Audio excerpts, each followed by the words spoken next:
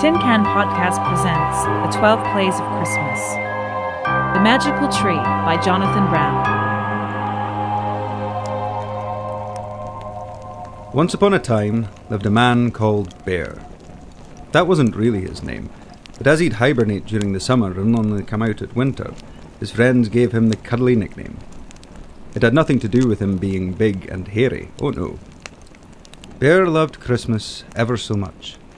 The frost on the grass crunching underfoot, the smell of the mulled wine wafting from open windows, the sight of his friends merry from too many glasses of said mulled wine. Bear made it strong, for he was a big man and liked to get drunk. In fact, he loved Christmas so much that he owned a forest populated only by fir trees. On rare days during the summer when he left the house, he would wander alone around his forest, looking forward to the day when Christmas was upon us, which was getting earlier and earlier these days if you believe the TV adverts, but Bear didn't. He would sell trees during the festive period and had a reputation for providing the best trees in the whole of England. There was talk of an ancient man in Scotland who sold better trees, and maybe an even older bearded man even further north that sold trees to pay for his workshop, but these were just tall tales. Bear's friends would always come and see him, buy their tree, and in doing so get an invite to his world-famous Christmas shindigs, and to taste his extra strong mulled wine once again. They all loved his jolly way, but they were also sad for Bear. For not only did they only really get to see him once a year, but Bear was all alone. His dedication to his trees and to that most wonderful time of the year left him with no time to find a Mrs. Bear.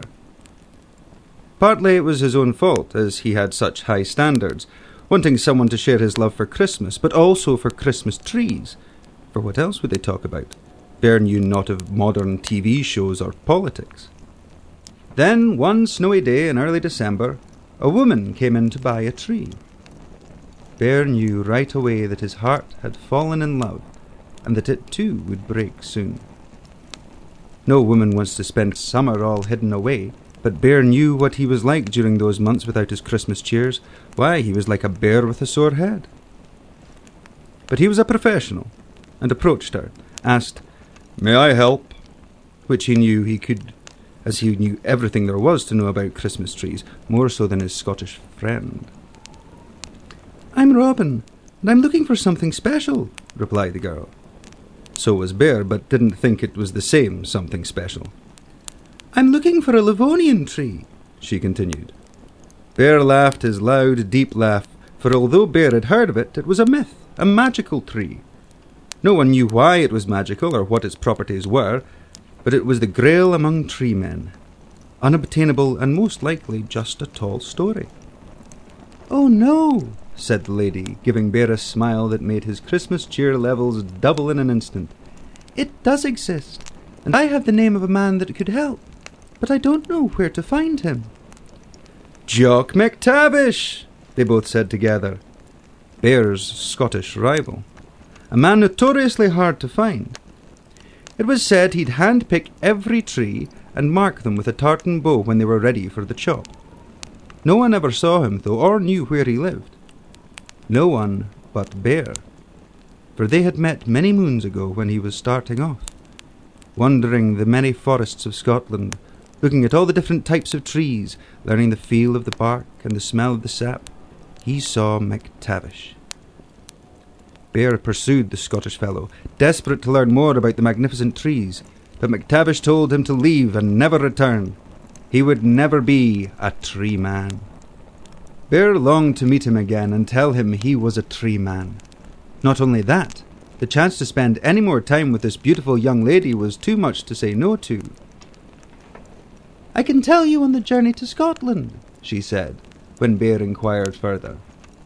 Though he had never left his post at Christmas before, the offer of finding this mythical tree and travelling with this girl was too much for him. Catching the next train from London to Edinburgh, and from there on to Nairn, and from there a bus ride further north to a town with no name, then left for a mile at Glenfir.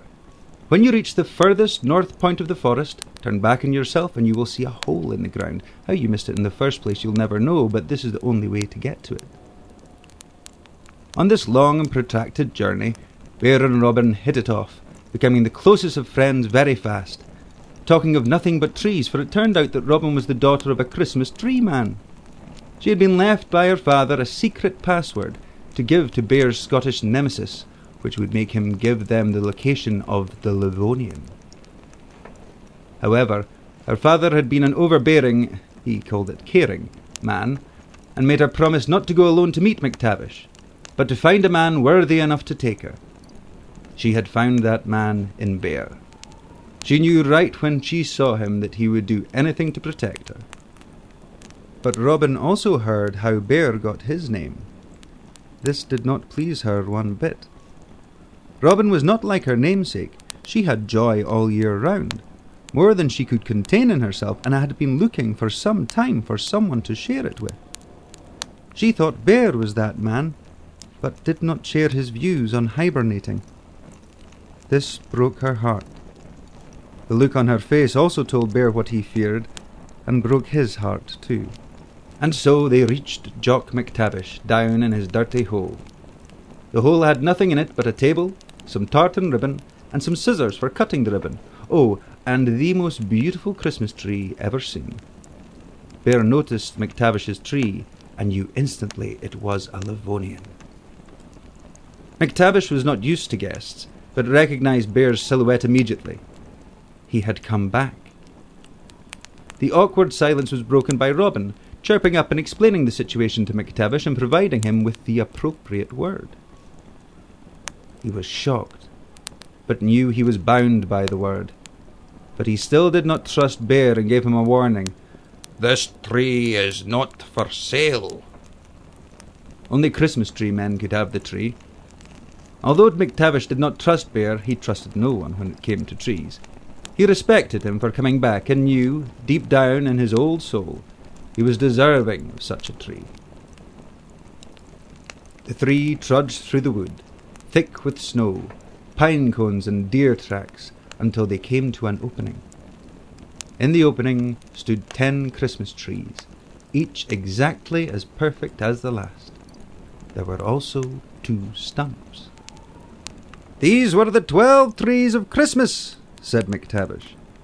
"There will be 12 tree men throughout time that will be worthy of one. I am one. I assume you can guess the other, our man further north. I believe you, Bear, are worthy of the third one. Their power is simple but effective.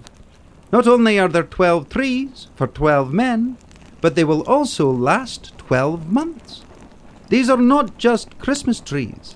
They will last you forever, bringing Christmas joy into your house all year round."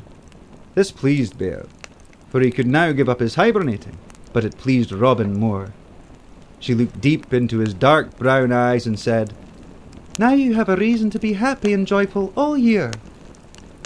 Bear looked back, smiling like it was Christmas Day, and said, "I have, but it's not the tree."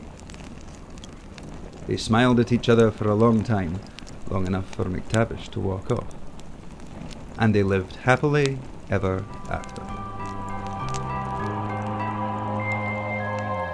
This was The Magical Tree, written by Jonathan Brown, starring Scott Christie, engineered and scored by Frederick Fournier. This was a Tin Can Podcast production.